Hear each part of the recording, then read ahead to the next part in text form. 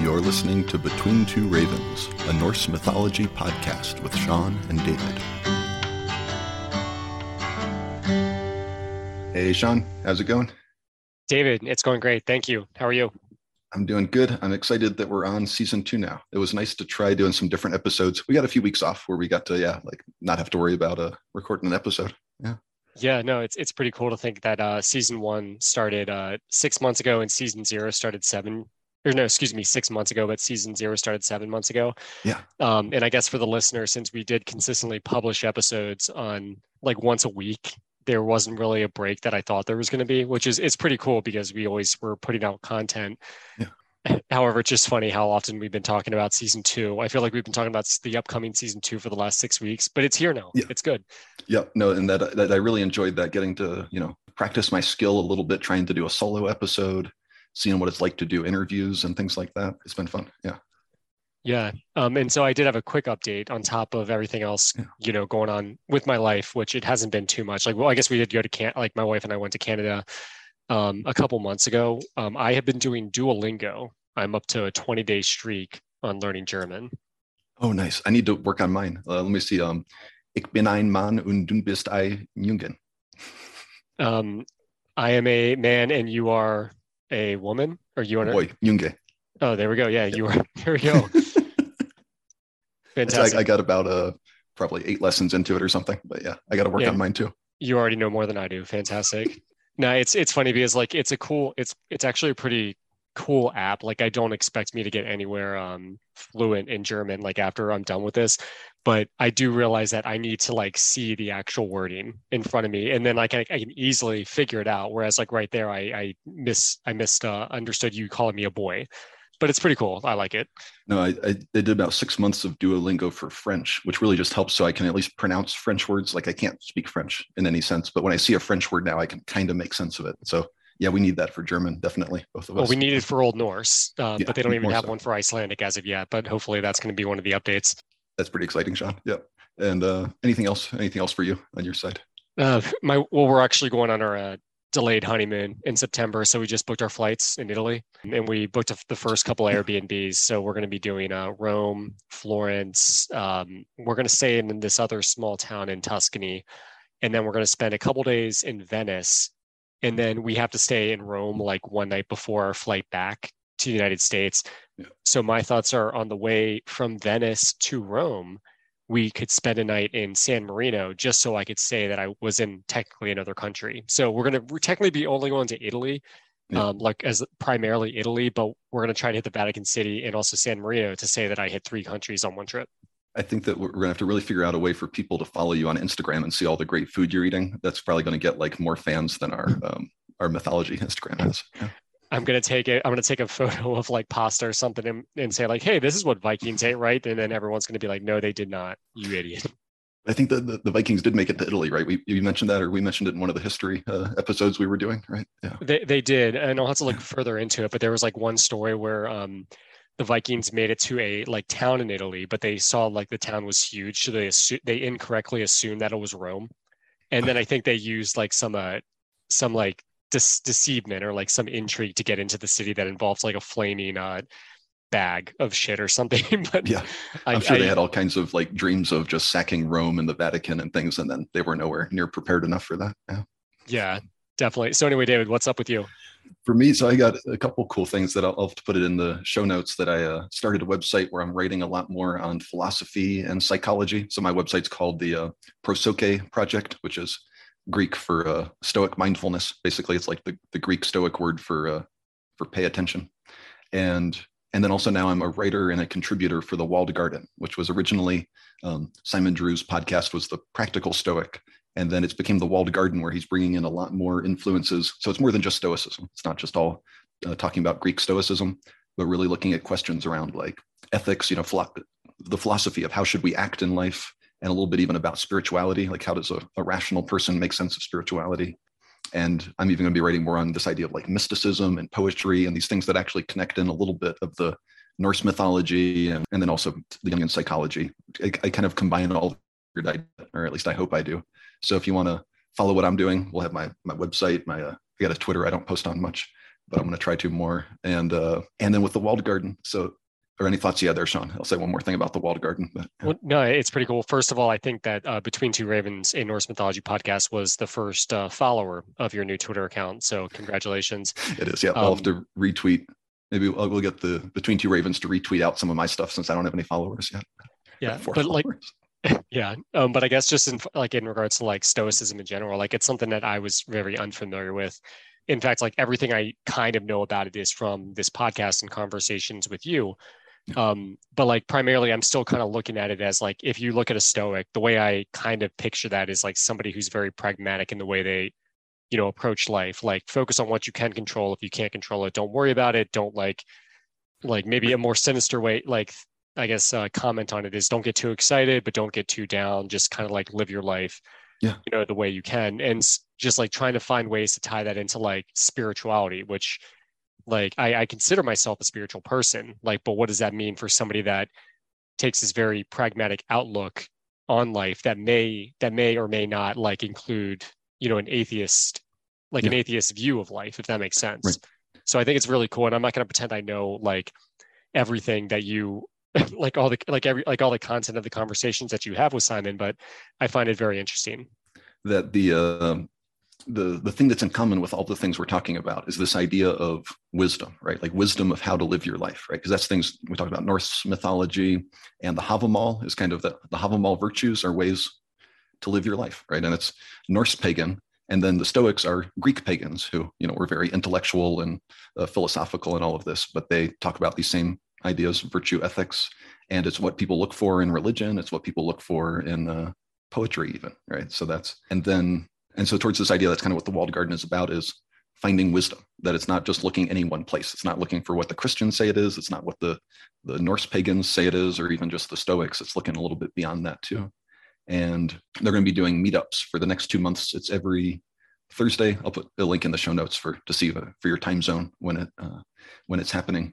But it's going to be all the different walled garden contributors go through and who's somebody that inspired them. And they talk about who's a person that inspired them to care about philosophy, to write, to do podcasts, things like that. So I'm going to be talking about Albert Ellis, who's a cognitive behavior therapist who's influenced by Stoicism. And he's a very interesting character. He's a very funny guy who's actually one of the like inventors of CBT, basically. He called it rational emotive behavior therapy. And so I think that'll be a fun one. In August, I'm going to do mine, but there's a bunch of other ones before that. Yeah. No, that's awesome. And so, Sean, what is the topic for today? That's enough about me. What's the topic for today? So to kick off season 2, we're going to start our series of episodes on the trickster god Loki. So I know in season 1, we kind of just went through some of the basic, like we went through, like not necessarily in a particular order, we went through some stories featuring the god Odin in his search for wisdom. And we also looked at a few episodes on the stories with Thor and how you can maybe look at, depending on the chronological order of the stories, of which there probably is not one, his growth into being more than just this brute warrior. And David, I know you mentioned something about archetypes there, and that's something that we're also going to be taking a look at with Loki. Yeah, that now season 2, we're really looking at Loki as the trickster archetype, right? That's what Loki does, is be the trickster, basically. And, what does that mean? And they kind of give some reference to the previous seasons, right? That Odin is, the king of the gods. So he's a little bit like this king archetype. There's also a lot of stories where Odin is being a hero. We'll have a future episode. Actually, we're going to recap a little bit back on that meat of poetry, and that's very much a hero's journey story, that Odin's being the hero there who goes out and he has to gain something, and he has to kind of, risk sacrificing something of himself, do something dangerous to get the prize, the treasure, and then he's bringing it back, that all humanity then gets to share in a meat of poetry. But then also a lot of stories, Thor is really the hero archetype, right? That's usually what Thor does, is he has to go destroy things, save people.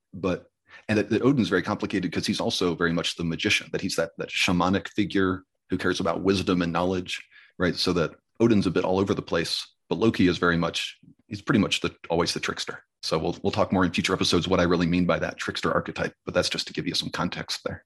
Yeah, definitely.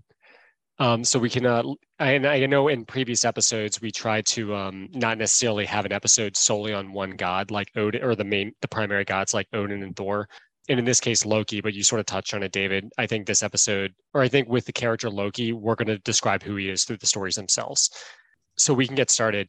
I know in previous episodes we have talked about, as I mentioned, the god Thor, and he has a certain weapon that he uses pretty often, primarily in the slaying of giants. One story that we discussed involved Thor losing his hammer and so he needed to put on a wedding dress in an effort to get it back. And that was one of the episodes where he had to kind of destroy who he was to come out the victor. And it was that he and Loki had to both put on the wedding dresses, right, and get it back. I think Loki was his bridesmaid or his handmaid, something. Yes, they both had to put on bridesmaids, which for Thor was probably a very difficult thing to do mentally. Yeah. But Loki, I don't think Loki minded. I think it was Loki's idea, and he liked seeing Thor in a wedding dress. I don't think he minded that at all. But it was actually Hemdall's idea, but I'm sure right. Loki was perfectly fine with it. But what we're going to do in this episode is talk about first of all, how Thor got his hammer. But we're also going to kind of introduce the character of Loki and looking at him as both the creator of and solution to all of life's problems. So very similar to alcohol, in the words of Homer Simpson. So we can go ahead and just get started. Loki causes shit to happen, and luckily the gods prevail. And then I wanted to mention just a little bit. The story today's from Scout Scappermall, and that Sean, you said your translation you've been enjoying is by Jesse Biak, which is the Penguin publishing. Yeah, it's the Penguin Classics. So my translation is by Jesse Biak. And then I was reading a bit about the different translations. They say that's one that's like easy to find. Penguin Publishing is going to be everywhere. That and it's the newest one. But there's some people that really like that. I think this goes back, Chuck. I like that we had Chuck on, and he really calls us out, right? That Sean will probably find the version that's like the most readable, where I find the one that has the most footnotes and the most just nonsensical background things you need to know, which is Anthony Fawkes' version from 1987. But you can actually find it for free from the Viking Society for Northern Research. So if you want to read the Prose Edda by Snorri Sturluson, but you don't want to pay a lot, you can. There'll be a link. There's ways. It's not piracy. It's all legitimate as far as I can tell. And then I really like Neil Gaiman's version of this story. This one today of Loki and getting the gifts of the gods. Neil Gaiman does a great version that's really just, he builds the characters, the emotion of what they're doing back and forth. So I might comment a few times as we go through here how, Neil Gaiman really develops them as characters you care about. Scout Scappermall is kind of just the facts of what happened. And although I have read Neil Gaiman's book, it was a couple years ago, and I made a conscious decision to not read through the story because I kind of want to, because I understood you were, and I'd love to hear your thoughts as we go through it, just to see exactly what liberties Neil Gaiman took when writing his version of these stories. So anyway, moving on to Scout Scappermall, which David mentioned was from the Prose Edda, which was written in the 13th century by Snorri Sturluson. With Scout Scappermall, or I guess with both of the primary portions of the Prose Edda that we look at when we discuss stories on this podcast, the first of which being Gylfaginning, this one being Scout Scappermall, it's actually written in a way where he kind of takes a step back and he writes this like meta version of two characters having a conversation that describe the Norse stories. So with Scout Scappermall, you have this character of Aegir who's meeting with this court poet, Bragi. And with the actual Norse mythology, Bragi as a god is the poet god. But in this case, they're kind of like just human characters who are talking about these fictional gods. So this story of Loki and the gifts of the gods starts with Aegir asking Bragi, why is gold called Sif's hair? So if you're in a conversation and you say, hey, that Sif's hair is very shiny, in this case, the context means it would be talking about gold. Yeah, I got my wife a ring made out of Sif's hair, right? That's exactly. What does that mean? Yeah. And so in this case, Sif's hair would be a kenning, which we discussed in our episode on the Meat of Poetry, what a kenning is. But it's just sort of a way to describe something that's not the actual description. But in this case, it allows you to learn about how Sif's hair became known as gold. So then Bragi gets into telling the story. And this is where you, right off the bat, find out that Loki is kind of a little shithead. So Loki cuts off all of Sif's hair as a prank. Since Thor is Sif's husband, Thor is obviously pissed. So he threatens Loki that if he didn't get the Dark Elves to make Sif new hair from gold, he would break every bone in his body. So Loki went to those dwarves, called the Sons of Ivaldi. They made the hair. They also made a ship called Skidbladnir, and they made the spear Gungnir. So I wanted to take a step back because dwarves do take a kind of feature in our stories sometimes as side characters.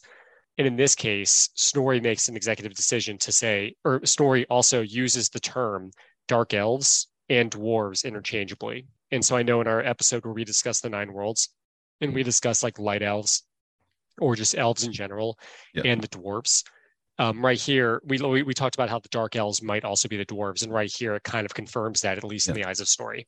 And that's that part where I'm not going to, get into the overly semantics and look at Old Norse, but I'd be very interested to pull up the Old Norse version and see what word are they actually using there, right? Because someone turned it into English as dark elf or dwarf, but that's translation is always difficult from Old Norse. So yeah. And another thing, I looked up the character of Ivaldi. I don't think we see Ivaldi's sons in this. They're unnamed. I looked up the character of Ivaldi, like to see if he shows up elsewhere in like the prose Edda, or the Poetic Edda. I couldn't find anything definitive. However, in the poem Harbard's Laud, which we discuss in our episode on Thor and the Ferryman, stanza 19, Thor mentions Alvaldi with ALL as opposed to IL. So he says, or as quoted in the poem, I threw the eyes of that son of Alvaldi into the clear sky. So I think it's funny, in this case, they both mention the sons of Ivaldi, but in the poem it mentions the son of Alvaldi. It might be that there's a lot of sons of Ivaldi, and that might almost just actually mean the dwarves are, just thinking in the way they use kinnings, right, and things like that. Like it might be that are almost all dwarves descended from Ivaldi, maybe.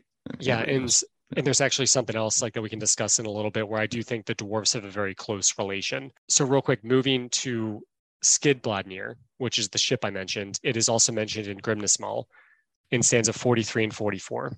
In stanza 43, it says, in ancient days, the dwarves made Skidbladnir, the best of ships, for handsome Frey, the strong son of Njorth. So it's kind of a little spoiler alert, but it mentions that the dwarves made the ship for Frey. And then in stanza 44, Odin mentions that Skidbladnir is the best ship. And then the spear that we're talking about, Gungnir, the poem Sigurdfummal, which is also found in the Poetic Edda as part of like the stories of the Volsungs, mentions that runes were put on the spear of Gungnir. So I just wanted to put that in there, David. Yeah, and that's one of those things where I think in this story they don't talk about why the spear is so powerful, but other places talk about that when Odin swears a pact, he carves something into his spear. If he ever breaks his word, then his all-powerful spear is no longer good. It doesn't work. It breaks. Yeah. So that's another spoiler. The spear is going to go to Odin. So then the sons of Ivaldi are absent from the rest of the story. So then Loki does something interesting here. He then approaches two other dwarves named Brock and Eitri. Loki wagers his own head with Brock that Eitri could not make three treasures equally as good as the sons of Ivaldi. Eitri worked on the forge, and Brock was instructed to work the bellows. And David, I know I talked to you before this. I don't know how a forge works. No, that's a great one. It's funny. I've actually seen a little bit of people doing some improvised blacksmithing before. Besides, I've seen a lot of glass blowing just somehow in my life. I've gone to glass blowing studios and then watched some shows on it.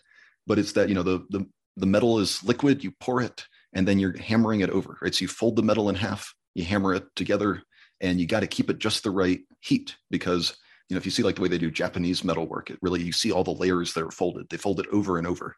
But if you let it cool anywhere in between there, it's kind of like if you're making pottery, right? And it starts to dry. And before you could smush it into a new shape, but now it's half dry, you're just going to crumble it, right? So that's the, Neil Gaiman describes that really perfectly, like why it's so important for him to really keep this bellows going at just the right speed, keep everything just the right heat. The two of them are working together. One's doing the bellows, one's hammering the metal and folding it over to make it strong, but not going to shatter. So the bellows is the thing that you kind of like push together that blows onto the flames. Right. They talk about it being made out of skin, so it's made out of leather. And yeah, it's just this thing that pushes the air through. And then the other guy's in the other room, basically, the way they describe it in Neil Gaiman's version, at least.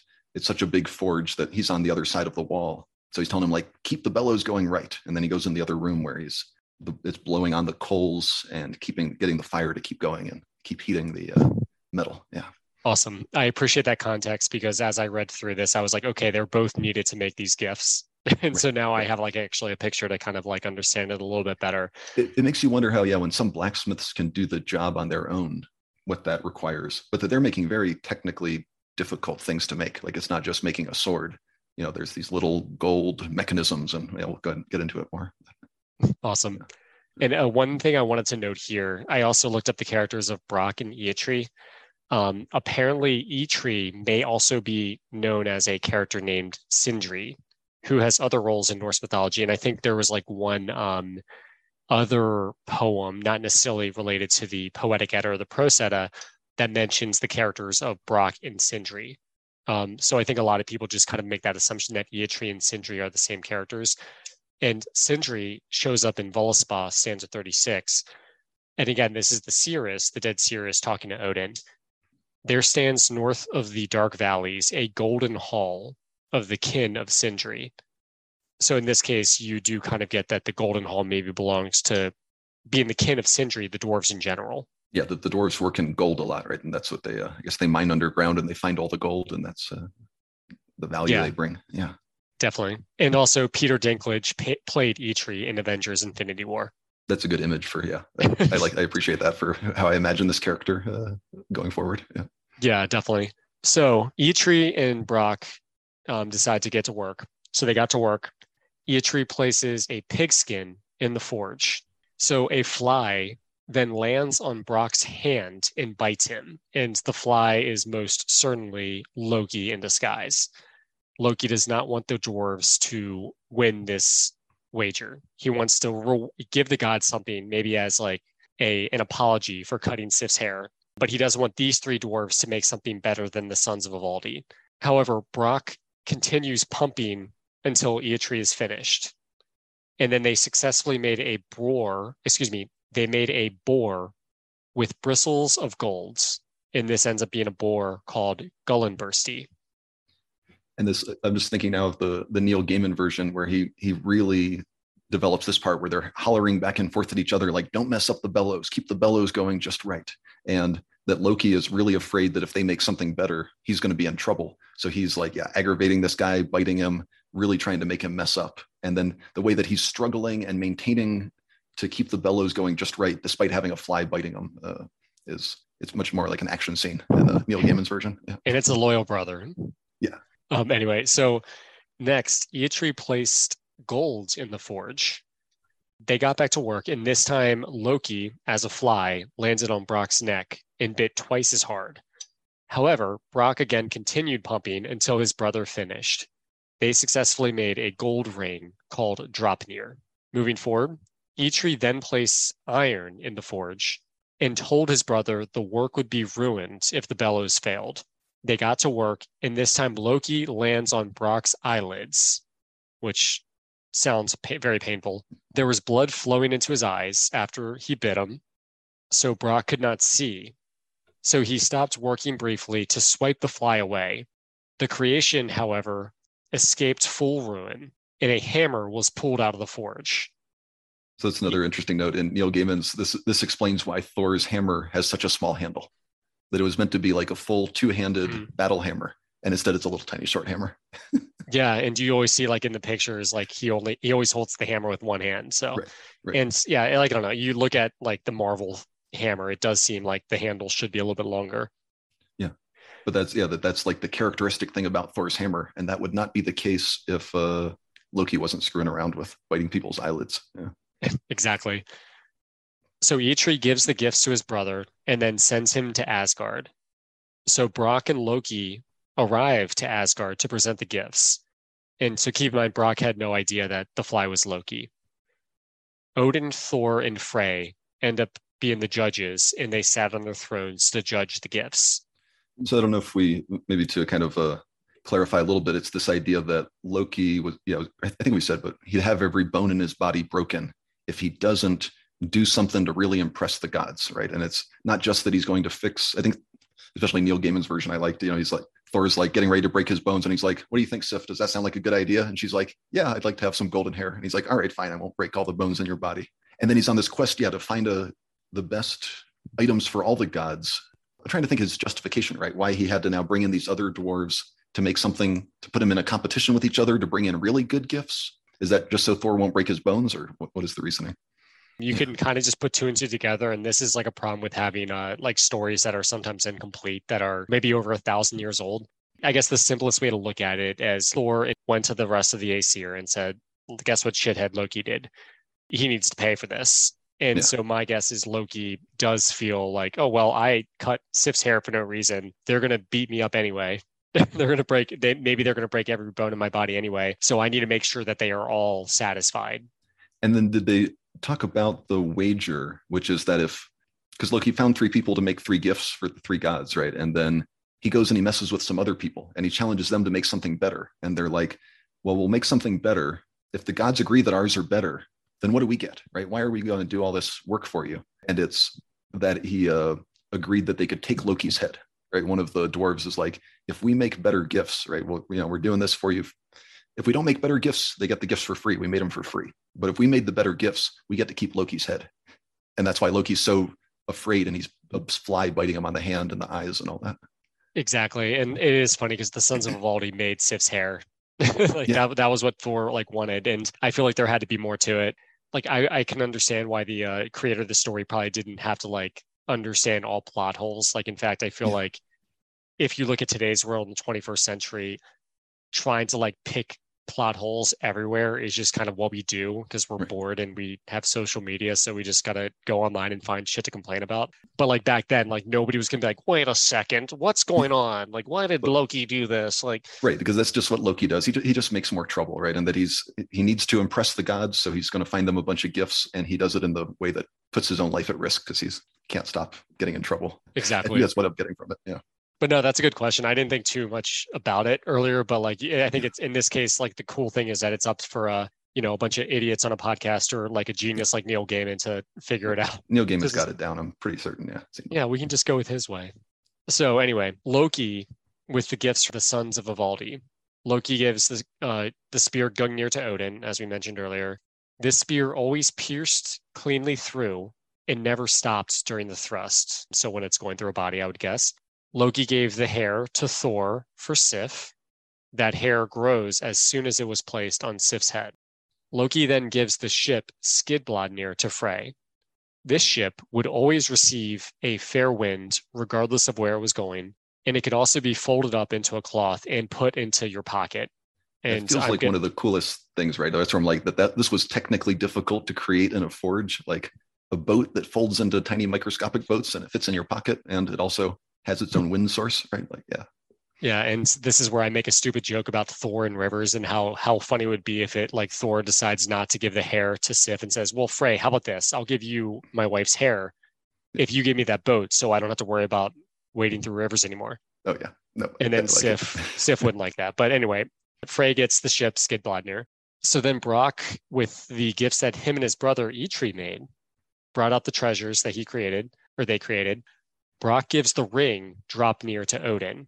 So every 9th night, 8 rings of equal weight would drip from it. So it's a good financial investment, obviously. Gold ring that just keeps printing more gold rings, right? Yeah.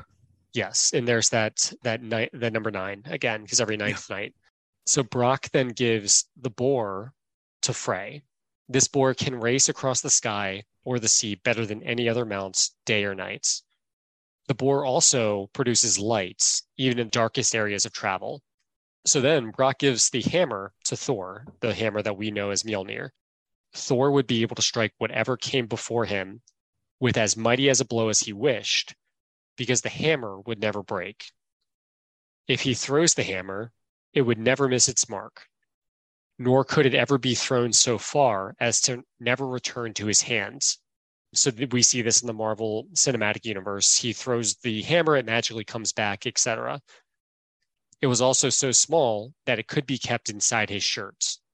That part gets forgotten sometimes, I think, huh? Yeah. We'll remember that part, yeah.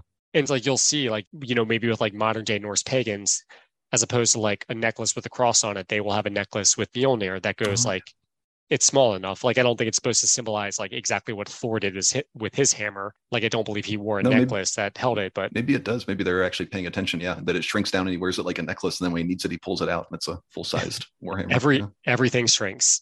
And so lastly, however, it did have one defect. The handle was rather short due to Loki's interruption of biting Brock's eyelids, as you mentioned. Despite the short handle, it was decided by Odin, Thor, and Frey to be the best gift, as it would best protect Asgard from the giants. So, in an effort to try to save his head, Loki tries to bargain with the dwarves, to which they decline. Loki is very much clearly a lawyer.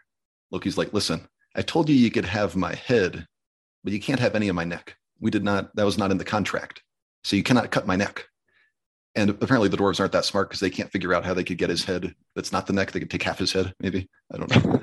But that's probably not in the contract either. It's got to be the whole head or nothing, right? And that they're like trying to come up with a compromise, being like, how do we...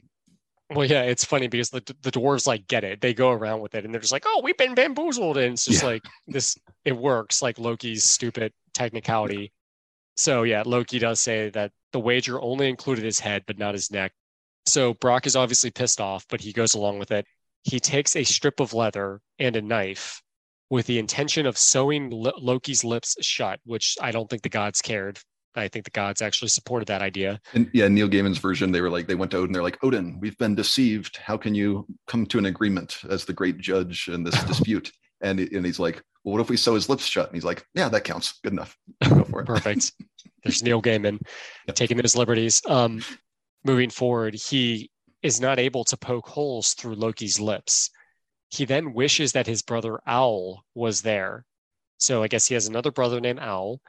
Owl actually shows up and then punches the holes through Loki's lips. And I want to make a note here. An owl is a sharp-pointed tool, usually of iron, used to poke holes through wood or leather. And in this case, Loki's lips. Yeah, if you need another hole in your belt, that's it. You get an awl and you put a hole through the belt. Yeah. Oh, there we go. Yeah, so that's good for if you lose a lot of weight. So make it your goal to have an owl if you are trying to lose weight. So they end up sewing Loki's lips shut. And then there's a weird comment here at the end of my translation where it says the thong that holds Loki's lips together is called Vartari. I really want to know what that means, but no one knows. It's something that Jesse Bayek included in his translation. I'm not sure if it's in yours, but it's probably got a magic spell on it, so he can't take it out too easily. I imagine that's part of the deal. But yeah. Yeah, so that's the story. Loki is a shithead. He cuts off Sif's hair. When he's pressured to get gold hair for Sif and then get gifts for the gods, he does so, manipulating some dwarves, and he ends up with his lips sewn shut. As I'm thinking through, right, it's why would they want to make hair for Sif, right? So Loki goes to the dwarves and he's like, do a thing for me, right? He doesn't just get to demand the dwarves do whatever. So he's got to come up with a deal. And he's like, well, if you make some really good stuff, and then I'll get some other guys to make some really good stuff, and you'll have a competition, and then you win something, right? And so they're like, oh, that sounds like a deal. Okay, we'll make it for you, right? He's sort of, but somebody decided to ask for, well, but if we win, what do we get? Like, oh, yeah, whatever you want. Steal Loki's head or sew his lips shut. Yeah. Well, yeah, and it's interesting because the Sons of Ivaldi, they made their gifts just because, but then at least Brock and Eitri were, they wanted something in return. It's funny because they got a challenge, but they also got to demand Loki's head. So you almost get the thought, if you wanted to take your own liberties with it, similar to Neil Gaiman, maybe Loki had a deal, or maybe he earned favor with the Sons of Ivaldi, but maybe Brock and Eitri had something over him that he was trying to get out of or something. And it's interesting because the gods get to keep all their gifts, right? So they get twice as many gifts, and they get the greatest gift of the hammer, right? To guard all of Asgard from the Jotunheim. That's what I'm kind of thinking. So why did Loki cut her hair in the first place, right? That's is he just a troublemaker? Is it kind of that idea of fate that somehow Loki knows this is needed to make something happen, right? Or he doesn't. He's not doing it on purpose. It's just that's what Loki does. But look at the outcomes, right? That all of the gods really get a lot of benefits from Loki being a pain in the ass, and poor Sif is the butt of everybody's joke basically. So I was looking at this idea of the symbols of these different items that are given to the gods, right? They're going to give them something that'll really impress them, right? So we talked, I think, somewhere in season 1 about Odin and his spear, right? So that's kind of a thing. Clearly, that he's kind of this idea like the judge who that he has to keep his word, that the king keeps their word. That is his pacts he make, right, are good. That's what his kind of spear represents. And then it sounds like that the spear never gets stuck. Basically, he can kill anybody. Whatever he throws it at, he goes straight through him, right? Which almost sounds like, yeah, it's like the most deadly weapon you can think of, right? But then Thor gets one that's maybe even more powerful. Odin's other gift is goes to his side, that he's sort of, Odin's very greedy, right? This ring that keeps creating more wealth, right? That Odin never has enough wealth or power, right? That's, as you say, is it Odin's search for knowledge and wisdom, or is Odin really all motivated by power? To me, that's a little bit, he wants the knowledge for power. I think the spear definitely represents power. If you were to look at Odin, you can make a case that he is like the war god, but is he the war god because he's like a master of war, or is he technically the war god because he's trying to recruit soldiers for Valhalla? Yeah. One way I would think of it is like yeah. judge, jury, and executioner, right? That he has the spear. If he decides someone needs to die, they just die, right? So that's, I think, part of it too, besides warfare, right? Is like, yeah, that's what Odin does. Yeah. And as far as the ring, I think that could be looked at more as just like, well, I know that this is going to help me achieve my goal because it's money. Right. And well, they knew Odin would like that. Like Odin was like, I would like to be really rich, right? I can buy people to go to war for me if I have lots of money. Right? Yeah. But it is funny because like in Havamal, like you get the sense that he understands that, like, I think he understands like that money can help him grow his reputation. Like it may help him like get out of situations or something like that. But he also like understands that like a rich man is not necessarily smart. And that maybe having all that wealth causes you problems. That's the idea that this ring might in some ways represent the One Ring in Lord of the Rings. And then also in the stories of Sigurd and the dragon, that the dragon has this ring and is on a big mountain of gold, right? So this idea that, yeah, they're not the same thing, but that they symbolically are kind of the same. Yeah, it could just mean that Odin's also like corrupt, like he's also very corruptible. Like he's going to see the power in this ring, you know? Right. And that's why that they thought that's what Odin would be his favorite. But even Odin was like, no, Thor's hammer is way better, right? It's still, he thought it would impress him. It's still, yeah, he knows like, that's not the best gift, right? That's, yeah. And then Thor gets, one is Sif's hair, right? That's one of Thor's gifts that he obviously wanted for his wife. And I'm thinking that that her hair kind of represents like her vitality or fertility, right? She has the fields of grain is kind of what she's the goddess of. That originally, I think before Frey and Freya came from Vanaheim, there was the idea that Thor was supposedly a fertility god as well, as being the god of the rain that falls on the field, which is his wife, Sif, right? So that her hair as being like a thing that Thor wants to be, it's a sign of his own reputation that she has good hair. So it kind of goes to that idea, referencing that they were sort of fertility gods and goddess. But then Thor getting his hammer, right? That's very much Thor, the hero, the warrior. I forget if I talked a little bit about it when we were doing stories of Thor, that this idea that the hammer is really almost like Thor is nothing without his hammer, right? That it's his focus. It's sort of, he focuses all his energy into this one thing, which is how he can destroy. Because Thor is pretty strong, but without that, the giants are nowhere near as scared of him. So it's sort of just that, what it represents to me as a symbol. And that all the gods know, like that's the most important thing, right? That Thor has this and he can focus all of his strength, right? Because Thor is angry and he's not focused and he's hungry and he can't get much done, right? Until he's focused. Focuses everything into this hammer. That's another word for like a magic wand, is to call it a focus, right? That's what Thor's hammer kind of speaks to me as representing. That once he has that, once he's focused, then he can destroy all the giants, right? So that's clearly why that's important. I think that makes sense. And my thought was that like with Thor getting his hammer, like you talk about like putting all his focus into this hammer because he knows what he needs to do with it. Like he needs to kill giants. Yeah. Since this is the beginning, this could be looked at like if you looked at the Norse timeline as the beginning of Thor's story, how much of that damaged him that he like was identified based on his hammer. Yeah. And like we see like after this the events of like Harvard's Law may happen. He gets like verbally owned by his father Odin. He loses in trying to catch the world serpent, Jormungandr.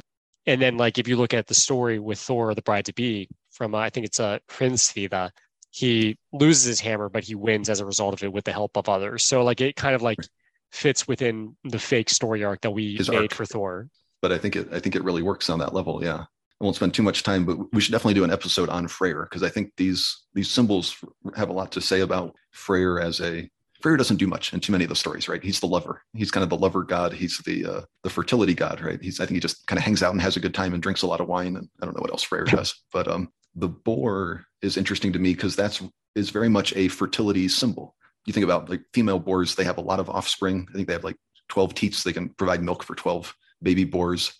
Boars are also a good source of hunting, right? So you think about the fertility of the field, the land, being able to feed human beings, right? That's kind of what the boar could represent. It's a thing you'll go hunting for.